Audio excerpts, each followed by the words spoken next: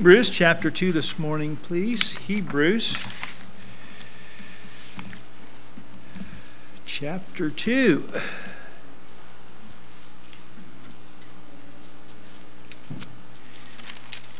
In Hebrews chapter 1, the writer of Hebrews, by the Holy Spirit, has shown us that God has spoken to us through his Son, Jesus Christ. We have seen that he is much better than the angels. Matter of fact, we have seen that he is actually God in the flesh. Hebrews chapter 1, verse 8 says about the Lord Jesus Christ, "But unto the Son," that's Jesus Christ, "he," that's God, "saith, Thy throne, O God, is forever and ever. A scepter of righteousness is the scepter of thy kingdom." So God himself calls the Son God. And the writer of Hebrews tells us how much glorious this revelation that we have is, even far above the Old Testament glory. And then in chapter 2, the writer of Hebrews says, "Therefore, we ought to give the more earnest heed to the things which we have heard, lest at any time we should let them slip. For if the word spoken by angels was steadfast, and every transgression and disobedience received a just recompense of reward, how shall we escape if we neglect so great salvation, which at the first began to be spoken by the Lord, and was confirmed unto us by them that heard him?"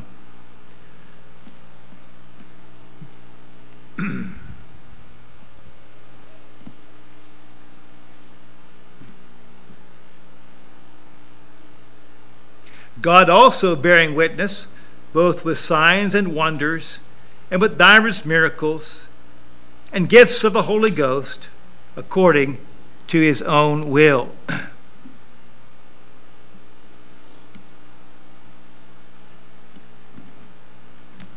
Let's pray. Heavenly Father, I thank you for your word this morning. God, I thank you for the glorious time we've had in your house already with Sunday school class for the adults and children, and singing of praises unto your name and worship you, the word going forth. Thank you, Father. Help us to apply and submit to that which we have learned. And Father, I pray for the filling of your Spirit, that you would just help me to teach and preach that which we have here in your word this morning. Help and guide in that. I pray for my dear wife, fill her with your Spirit, relaying the message in sign. Help those in the nursery, Father, filled with thy Spirit, watching the children. And God, we are very blessed that you have sent your Son to die for us, and that he has risen again and at your right hand. We are very blessed to have the Word of God before us, this great revelation of the salvation which you have prepared before all time, and you have prepared this salvation for all. Father, we thank you and we praise you. And Lord, I pray that as your word goes forth, that we would appreciate the gospel. Father, perhaps one hearing it who's not sure they're saved would trust you to be their Savior today and become a child of God, be what your word calls born again. Father, for all of us who have trusted you, it is only that that makes us born again. It's only faith. It's only that trust in you. By that we become children of God. And help us, Lord, to behave like children, to walk like children, as we were learning this morning. Father, to serve you, since you have bought and paid for our redemption. Father, please help us and guide us in these things.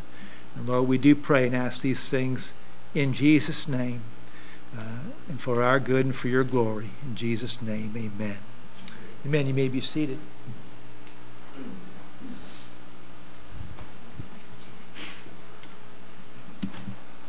I've entitled the message this morning, So Great Salvation. So Great Salvation. And we're kind of turning here now toward our missions focus for the next couple weeks. And the gospel indeed is a great message. There is no greater message than the gospel of the Lord Jesus Christ. And it is the central message of every Bible-believing church. Amen? All the Old Testament points forward to Jesus Christ. The New Testament points back to what he's done and accomplished for us, and ahead to his coming again. So we rejoice in this word that God has given us.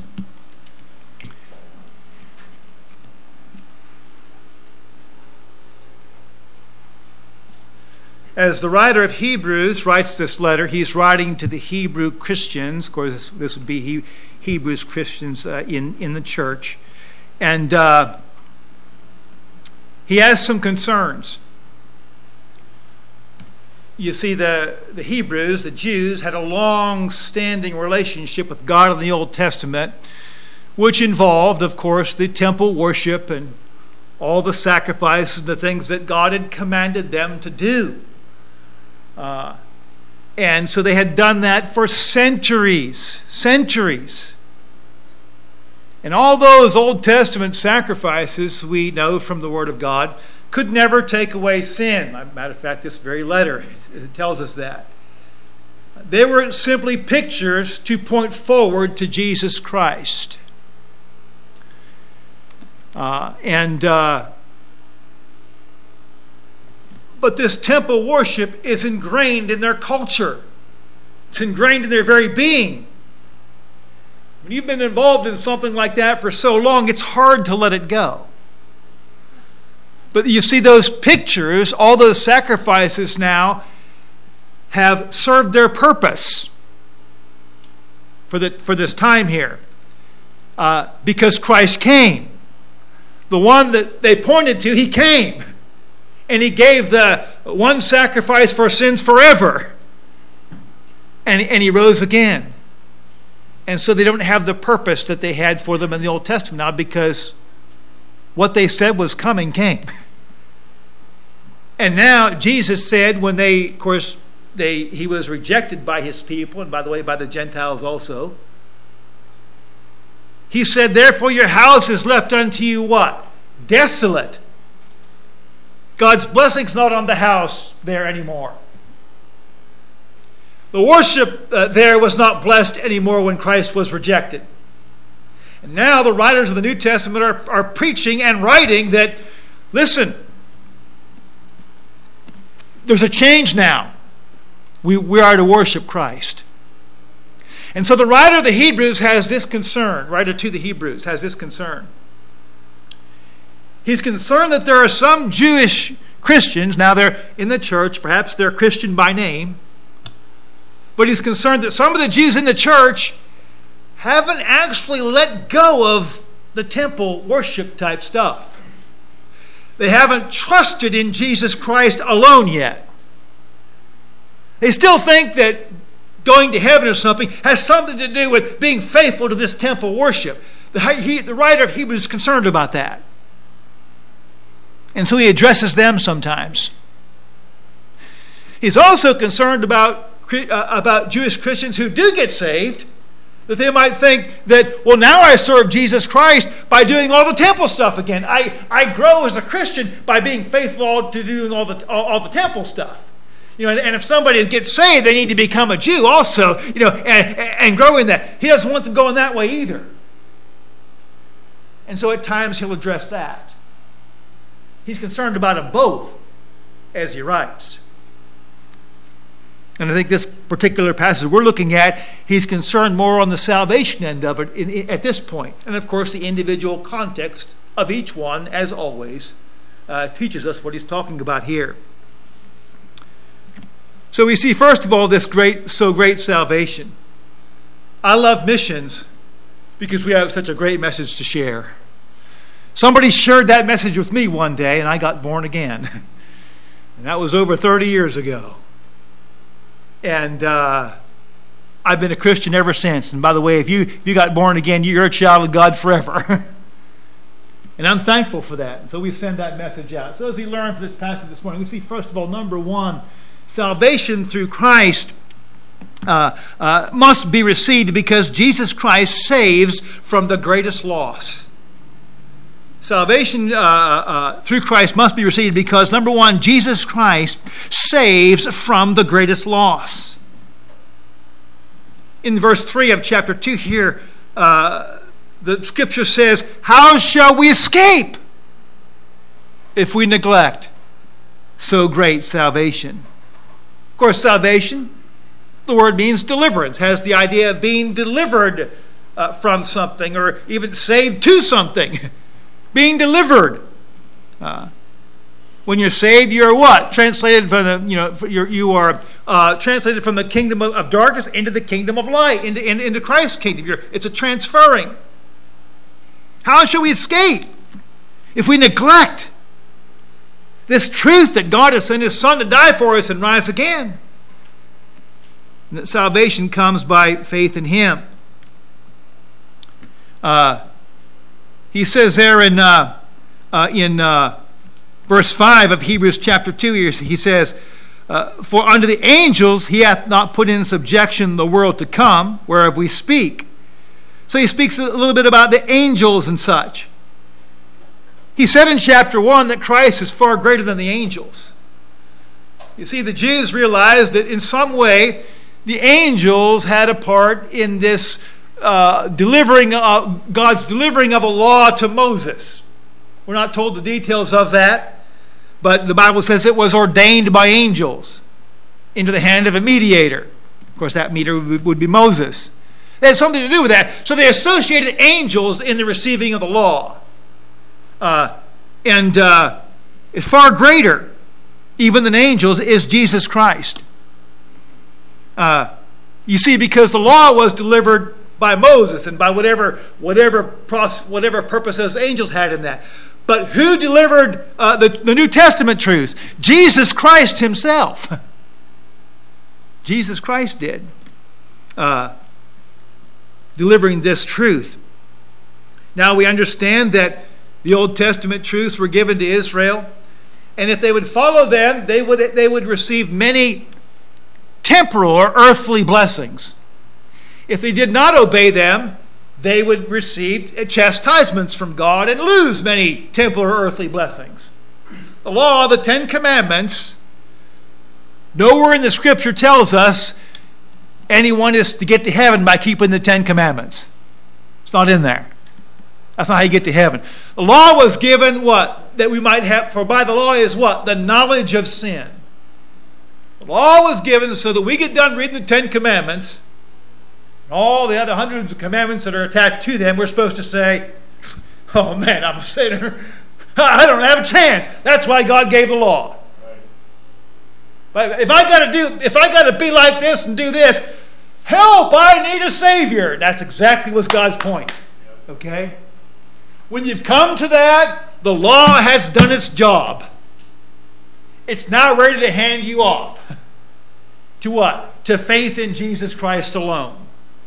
Apart from your good works, which you saw in the law, would never measure up. And I saw. It's to hand us off to faith alone in Jesus Christ. They failed miserably, and thus Israel, the northern kingdom was carried away, and defeated by Assyria and carried away, and the southern kingdom, Judah, was defeated and carried away into Babylon. Showed their failure there, and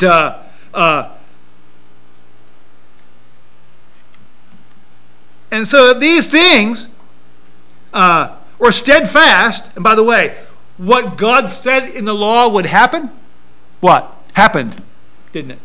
He did it. He enforced it.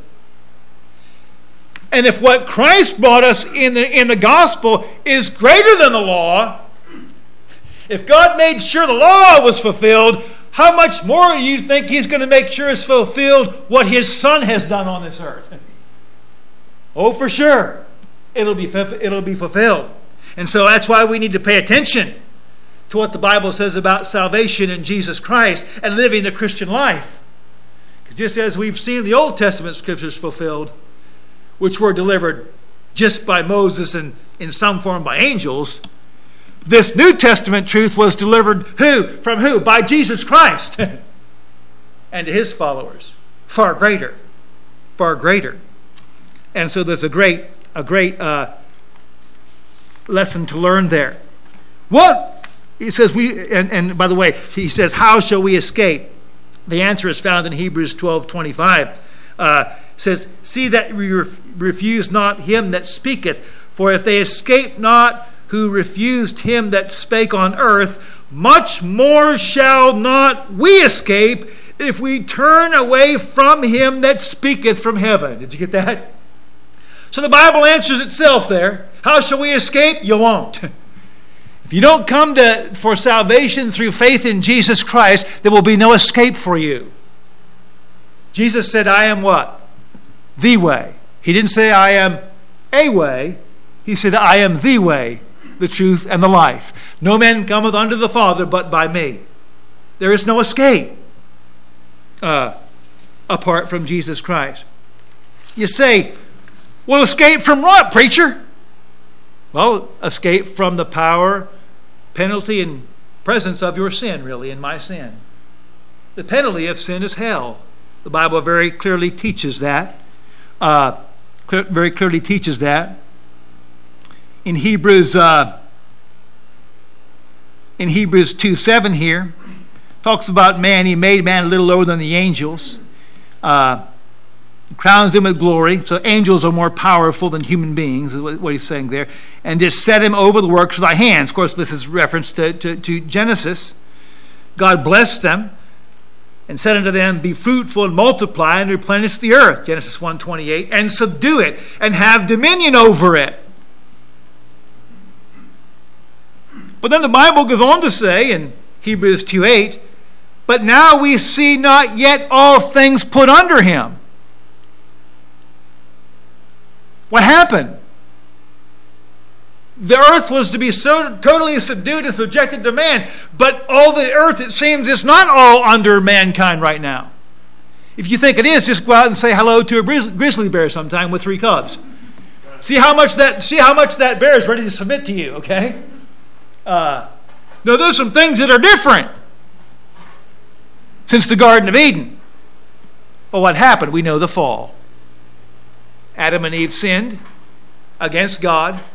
The earth was cursed. Man lost his dominion that God had intended for him. And who's the God of this world according to the Bible? Satan. He can appear as an angel of light. He's the God of this world. And man lost that dominion that he had. So we need to be, and with that loss, with that disobedience and that disbelief and that rebellion against God, that deception, Eve was deceived. Adam, in a sense, rebelled. He knew what he was doing. But through all that, mankind fell. And we became sinners. And there is a punishment for that. The Bible says in Romans 6:23, the wages of sin is death. Revelation 20:14, and death and hell were cast into the lake of fire. This is the second death. See, there are 2 deaths. There's a physical death and there's a spiritual death. And that spiritual death is called the lake of fire. And it's a real place. And the Bible teaches of it. In Matthew 25, Jesus is judging the nations there. And he has commended some who have believed. And then he addresses those who have not. In Matthew 25:41, he says, depart from me, ye cursed, into everlasting fire, prepared for the devil and his angels. Did you know God didn't make hell for people? Wasn't made for people. He made hell for the devil and his angels. And by the way, the Bible says it's what? Everlasting fire. Everlasting fire. The only reason people go there is because they don't choose God's way, and therefore they find no other way of escape. God made a way through Christ. Through Christ, the only way. Hell is a place of everlasting suffering, and the smoke of their torment ascendeth up forever and ever, and they have no rest night or day. Day or night. Some people like to say it's annihilation. Oh, we believe that the lost At the end of, things, they eventually do get cast into a lake of fire, but then they're burned up. That's not what my Bible says. My Bible says they suffer forever. Think about people who say that. Well, if that was the case, then all the Christian martyrs that got burned by the stake had to go through hell before they went to heaven. If hell's just getting burned up, then they had to get burned up first before they went to heaven. So they went both to hell and heaven, I guess. No. Hell's a different place. It's not just being burned up. That happened to Christians. No, hell is a place of eternal suffering, eternal torment. It's where you're given a supernatural body that will be able to stay alive during that. Otherwise, you would be burned up. Folks, that's an awesome thought. That's why our message is so important. We must never forget that. We must never forget that. In Luke chapter 16 and verse 22 and 23, we read, and the rich man also died and was buried, and in hell he lifted up his eyes, being in torments. You see, that's that terrible place. Hell is one of the best reflections of God's holiness. I've used this illustration before. I'll use it again this morning. We have a harder penalty in our laws for people who murder someone than for people who lie. Matter of fact, most of the time we don't have any penalty for people who lie. Why is that? Because we all do it.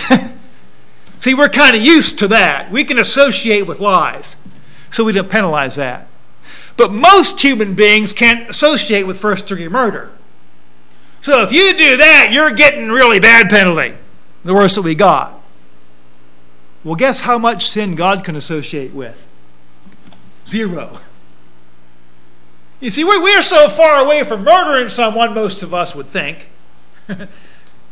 I'll just leave it there. We're so far away from murdering someone that we think, well, they deserve to die. And by the way, according to the Bible, they do. But the Bible says if you're angry with your brother without a cause, what? You're a murderer. But we're so far away from actually doing it, well, then they deserve death, But not lying, I've done that. We've all done that. And so we have more lenient penalties for those sins that we're more associated with. It's kind of like the stars, You look up at the sky, they all look pretty much about the same size.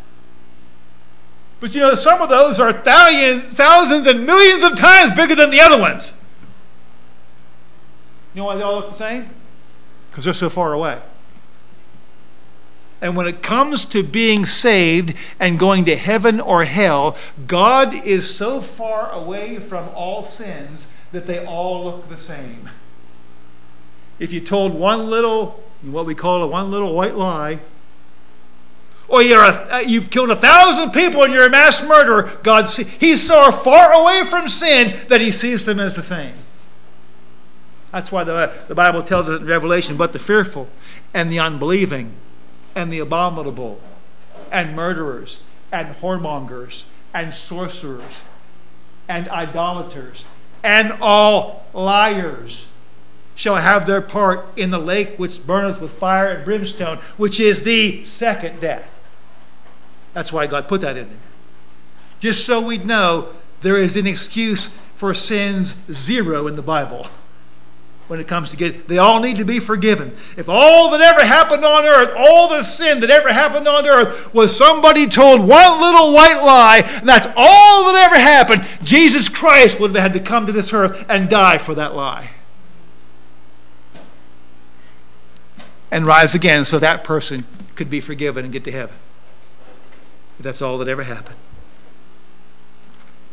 That's why in 2 Corinthians 1:10 we read about our salvation, who delivered us from so great a death. When you got saved, you got delivered from the second death, just like that. And He doth deliver. He saves you from the practice of sin now. In whom we trust, He will yet deliver. One day He's coming for us and we'll be out of here. And there'll be no sin whatsoever in heaven. Hell's a terrible place. We pray for the evacuees often. We've prayed for that.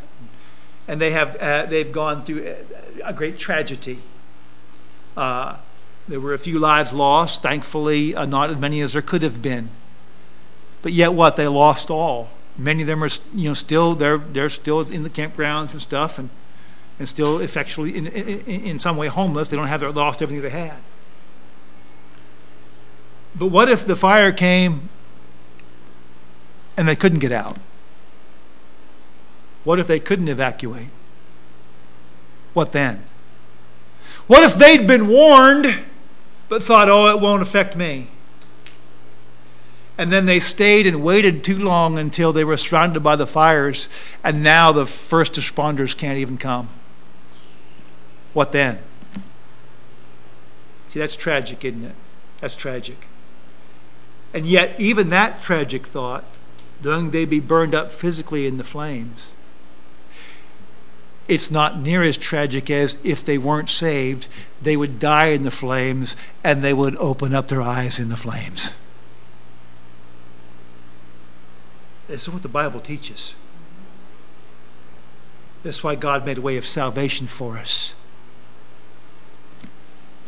So we can live for Him, love Him, be delivered from all the effects of our sin, not just the penalty, practice of it and all that. First of all, God delivers from such great a death. There's that verse in Revelation 21:8 and Revelation 14:11. It's an eternal place. Everlasting punishment, Matthew 25:46. Everlasting punishment. Number two, Jesus Christ saves by the greatest love. We need to get this message out. This salvation through Christ must be received because, number two, Jesus Christ saves by the greatest love. Verse 9, He was made a little lower than the angels, that's Jesus Christ, for the suffering of death. You see, Christ, what? He became a man. And He was made a little lower than the angels. The Bible says angels are more powerful than men. They don't have any more honored position than men. Human beings are made in the image of God. Angels are not. In that sense, we are above angels. Matter of fact, Hebrews 1:14, this very letter, calls angels our servants. Angels are ministers for them who shall be heirs of salvation. You see. Now they serve us. They don't serve us at our bidding. They serve us at God's bidding. Oh, you mean I get to boss around angels, preacher? No, we're not going there. We'd probably have the world destroyed by now if we had that power. No, he put on a body. Why? For the suffering of death. That's a pretty awesome thought. You see, because you can't make an eternal, omniscient, omnipotent, powerful God die unless He somehow steps down. And Christ put on a body so that He, being one with God, yet could die. For the suffering of death. Verse 10 of Hebrews 2, for it became Him, or it was just like God. It was just like His character. For it became Him, for whom are all things, and by whom are all things. Revelation tells us that's Jesus Christ. For whom are all things, and by whom are all things, in bringing many sons unto glory, to make the captain of their salvation perfect through sufferings. God says, I'm going to send my Son down there. And God said, I'm going to put on flesh and go down there. He said both of them. Hard to understand. Impossible for us to fit in here.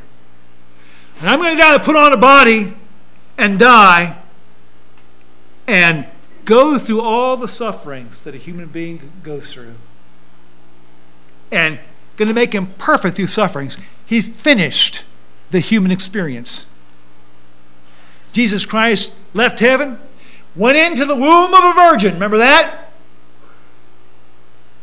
And so, from conception to death, and by the way, resurrection after death, Jesus completed the human experience. Didn't skip a breath of it. For you and I. And why? You see, the Bible story, we read that tragedy about the Garden of Eden and people going to hell. But the rest of the Bible is not about how men are so dreadfully sorry and now they're just trying to find God and get back to that wonderful fellowship they had. The Bible's not about that.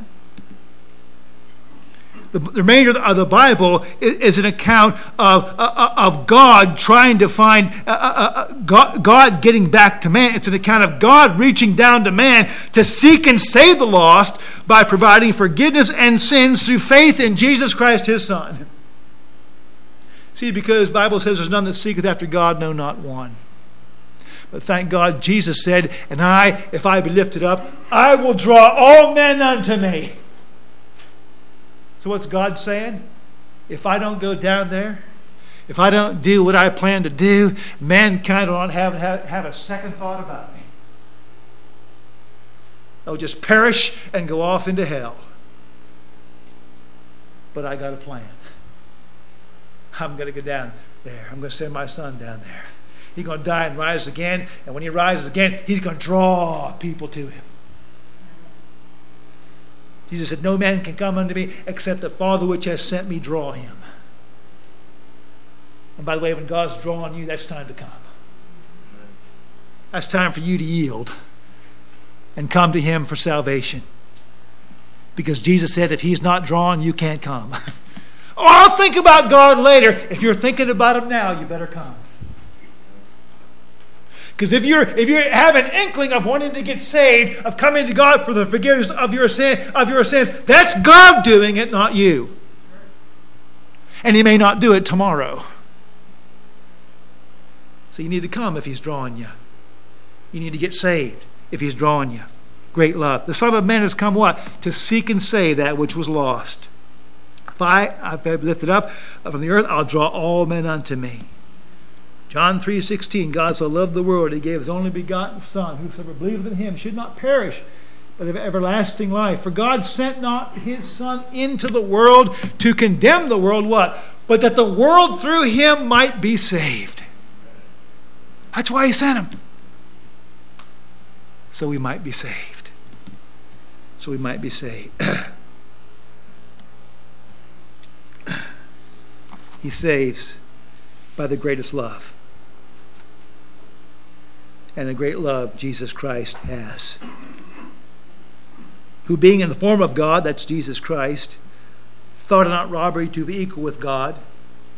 He's on equal standing with God.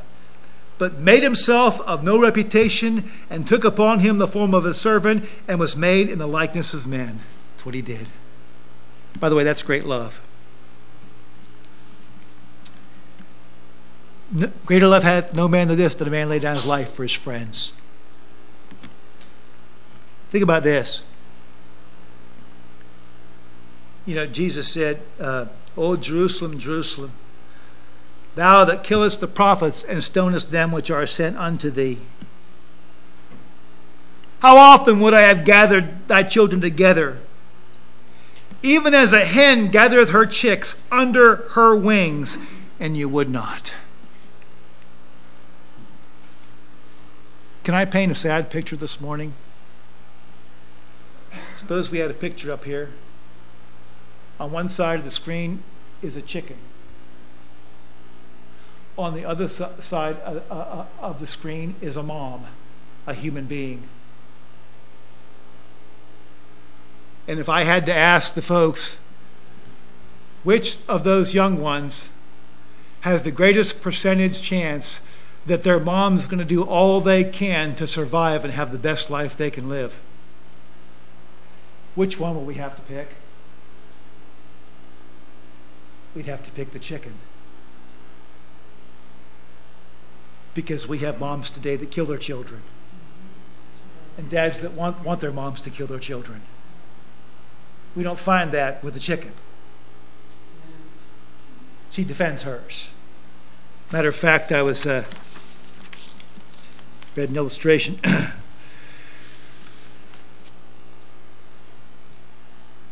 There was an article in National Geographic several years ago provided a penetrating picture of God's wings. And notice that God compared himself to what? The chicken. when it came to the motherly instincts. National Geographic had a picture of being brought under God's wings. A forest fire went through Yellowstone National Park.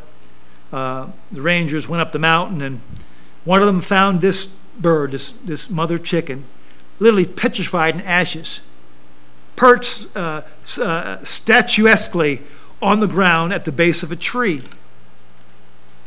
Somewhat sickened by the eerie sight, he knocked the bird over with a stick.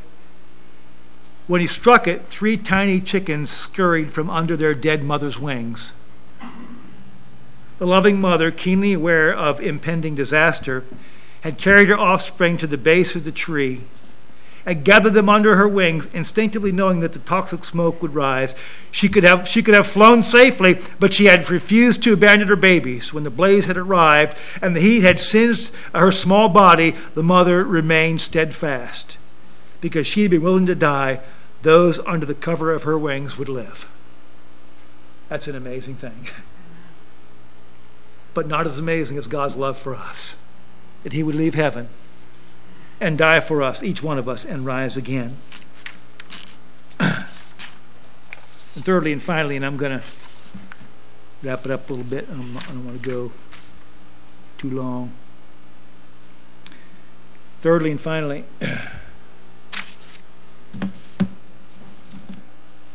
I lost it too, Brother Dennis, but I found mine. Okay. Thirdly and finally, Jesus Christ saves to the greatest life. He saves to the greatest life. He made the captain of our salvation perfect through sufferings, Hebrews 2:10. Verse 11, for both he that sanctifieth and they who are sanctified are all of one. What's it saying there? When you get saved, Jesus Christ came and he made salvation for everyone. When you trust Jesus Christ to be your Savior, you are set apart. Sanctification also has an application for salvation as well as Christian growth. When you are saved, you're, in a sense, you are set apart as God's child. That will never change. You have a continual sanctification process which will make you more and more like Jesus Christ. But yet when you get saved and you trust Jesus Christ as your Savior, faith alone, he sets you apart saying, you're mine. You become one in that fellowship. You're in the family of God when you get born again. And God will never deny you because you have received his Son. There's that fellowship. You're saved to this greatest life. Galatians 3:26, for you're all the children of God by faith in Christ Jesus. See, God made it so simple. That's why the writer of Hebrews was so concerned. It's not faith and becoming a Jew. It's not faith and getting circumcised and becoming a Jew. It's not faith and keeping the commandments, because you'll fail at the second one. And so will I. It's just faith in him and what he did. And then we're saved. See, when you get saved, someone else does something for you that you can't do yourself. That's what getting saved is, you see. That's what Jesus did for us, that we might be born again. We might have a home in heaven. He died for us and rose. He lived the perfect life. The Bible talks about he offered in Hebrews, a more perfect tabernacle. You see, our bodies are tabernacles. Mine isn't perfect, neither is yours, because we have sin. But there was one person who walked into the tabernacle, and his tabernacle was perfect. And by the way, it still is. His body was perfect because he was in it. He never sinned in that fleshly body. That tabernacle was perfect. And by the way, he's still in a body now at the right hand of the Father, and it's still perfect. He offered that perfect tabernacle. The first tabernacle, because of all the sin in the temple, it wasn't perfect. But Jesus Christ offered himself as the perfect offering.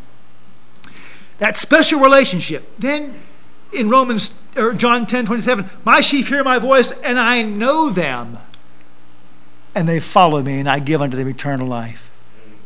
See, that day you trusted Jesus Christ as your Savior, that's marked in your relationship and God's and in Jesus Christ. It's marked. I know them. This one's mine. Family. Doesn't God know everybody? Oh, yes, he does. Does he know everybody as family? Absolutely not. You became family the day you trust Jesus Christ to be your Savior. Turning your heart from your sin. I know you. That's why at one point he said to the lost, depart from me, I what? Never knew you. Someone that's lost, it wasn't like they were saved and somehow got lost. No. He said, depart from me, I never knew you. My sheep hear my voice, and I know them. If you've ever been saved, Jesus knows you. And if you've ever been, and for everyone who's lost, Jesus never knew you. You never became his. Did you get that? It's only by faith. By faith alone.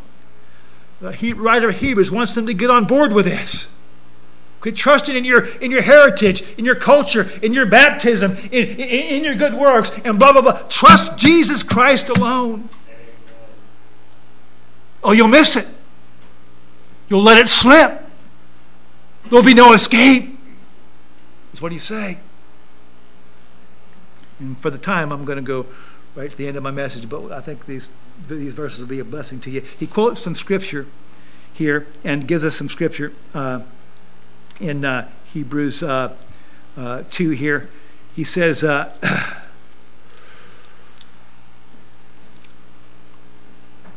at verse 12. Well, he says, verse 11, for both he that sanctifieth and they are sanctified are all of one, for which cause he is not ashamed to call them brethren. Isn't that a beautiful picture? The moment you trusted Jesus Christ as your Savior, he's never ashamed to call you brethren. Why? Because you trusted him as your Savior. You did exactly what you're supposed to do.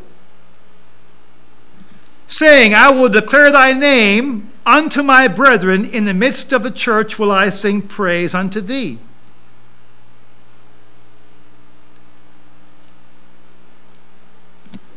And again, I will put my trust in him.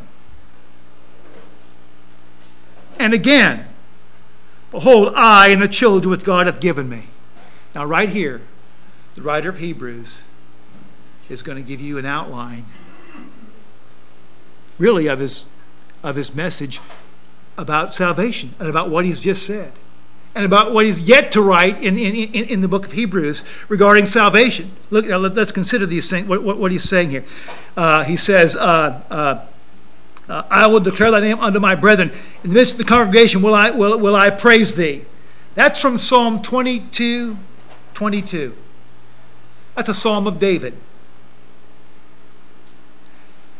And David, you know what he's saying there? He's talking about worshiping God in the context with them that fear God. In other words, David's Old Testament, so what's he talking about? He's talking about, I look forward to worshiping God, what? With those who believe in God. He's part of the family. David had that faith, okay? He believed in the coming Messiah. So he's talking about worshiping, being a part of the family. And you know what the writer of Hebrews is saying here? Don't miss being a part of the family. Don't let it go. Don't miss it. That's what David was saying. I want to rejoice with the brethren. Well, guess what? The brethren now have trusted Jesus Christ as their Savior. If you're going to join with going to the temple without Jesus Christ, you won't be able to do this. Because God has forsaken the temple. Now you need to wake up. If you want to be able to do what David did, you need to trust Christ as your Savior. And he says, in Psalm 16:1, he gives that quote. Well, he says, "In God will I trust." He says, let's get there.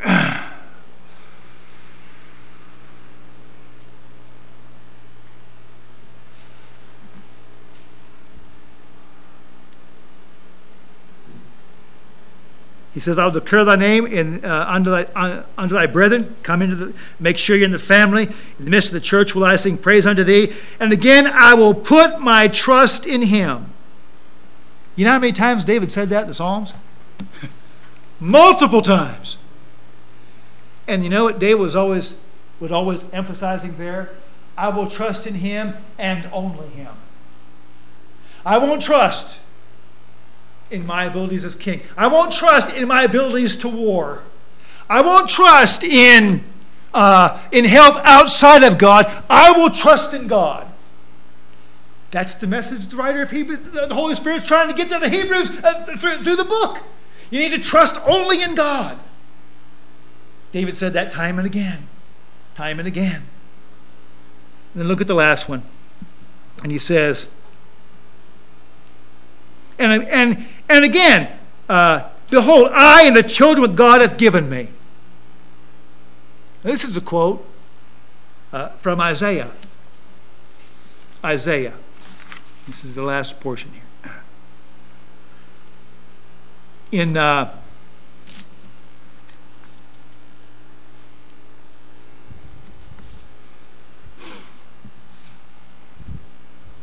Isaiah 8:18. Behold, I and the children whom the Lord hath given me are for signs and for wonders in Israel from the Lord of hosts, which dwelleth in Mount Zion. Now, let's consider Isaiah's children. His oldest,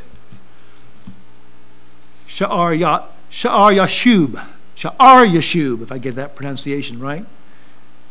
Sha'ar Yashub. That was his oldest son, his first son. You know what that means? You know what that name means? A remnant shall return. A remnant shall return.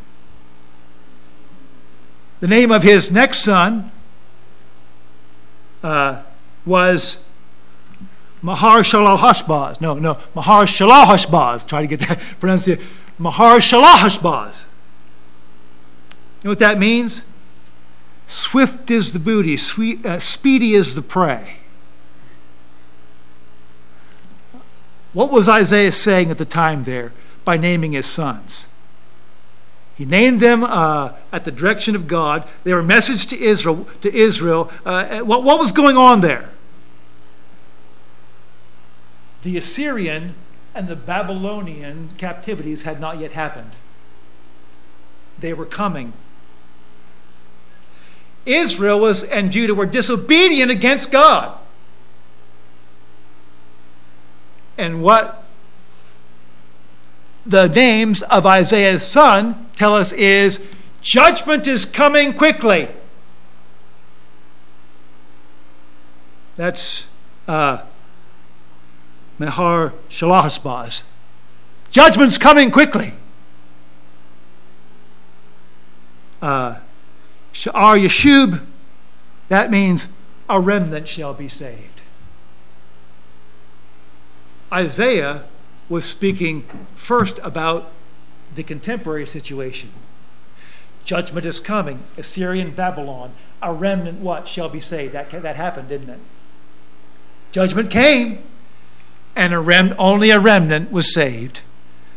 I mean, there we're not talking about spiritual salvation. We're talking about they didn't get killed in the siege, and they were taken away alive into to wherever they went. That's what he was first talking about. But the writer of Hebrews, by the Holy Spirit here, says that pictured what's happening now. I've just shown you salvation comes by trusting only through your scriptures. I want you to come into the family and be able to praise like David did. He had that only faith in God.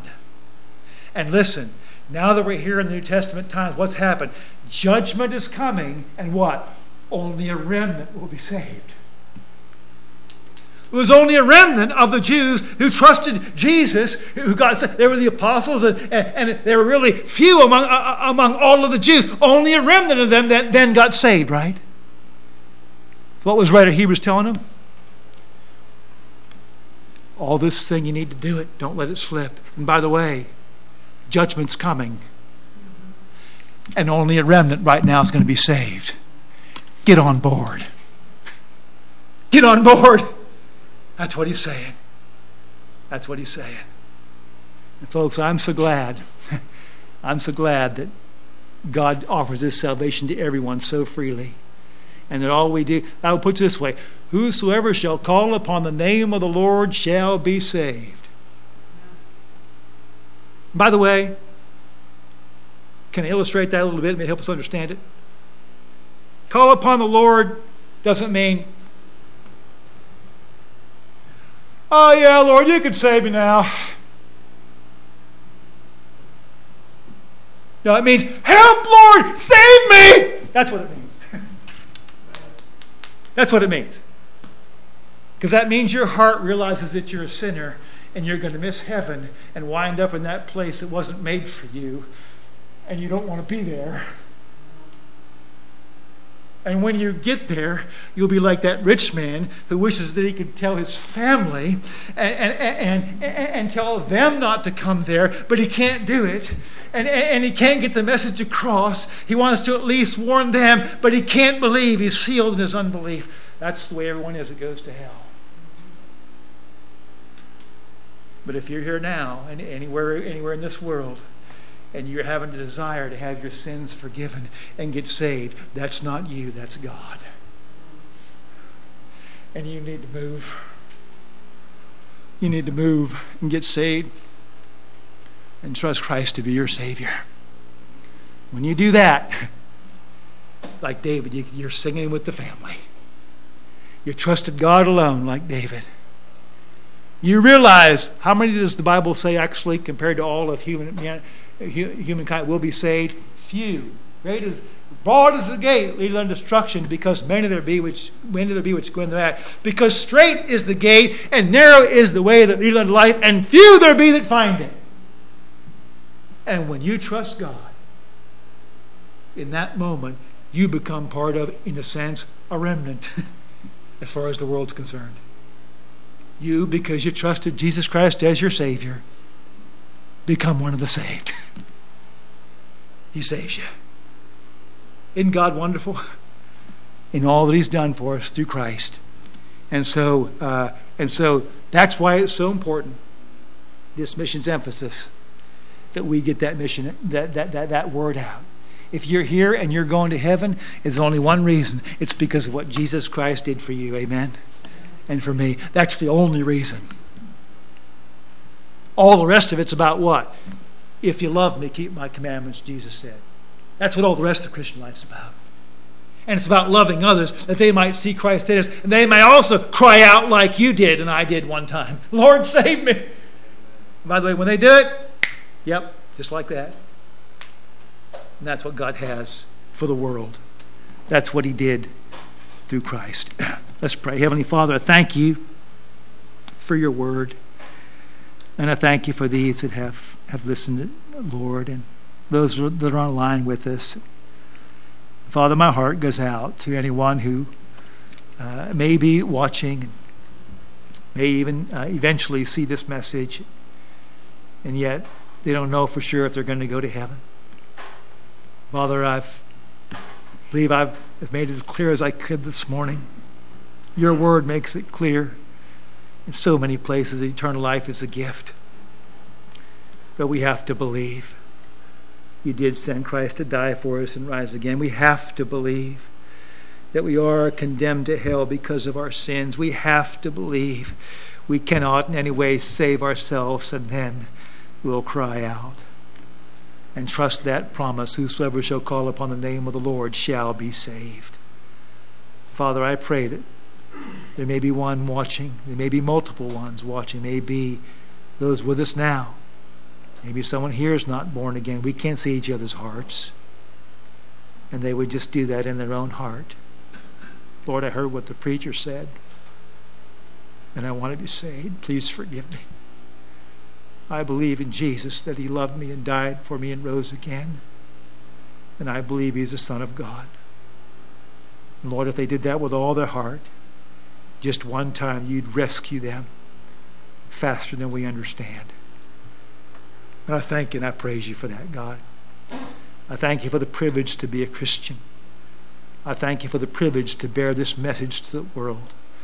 I thank you for this faithful church who supports so many missionaries, Father. I thank you for Brother Stedman coming. I thank you for our missionaries that are on the field and wanting to get back to the field.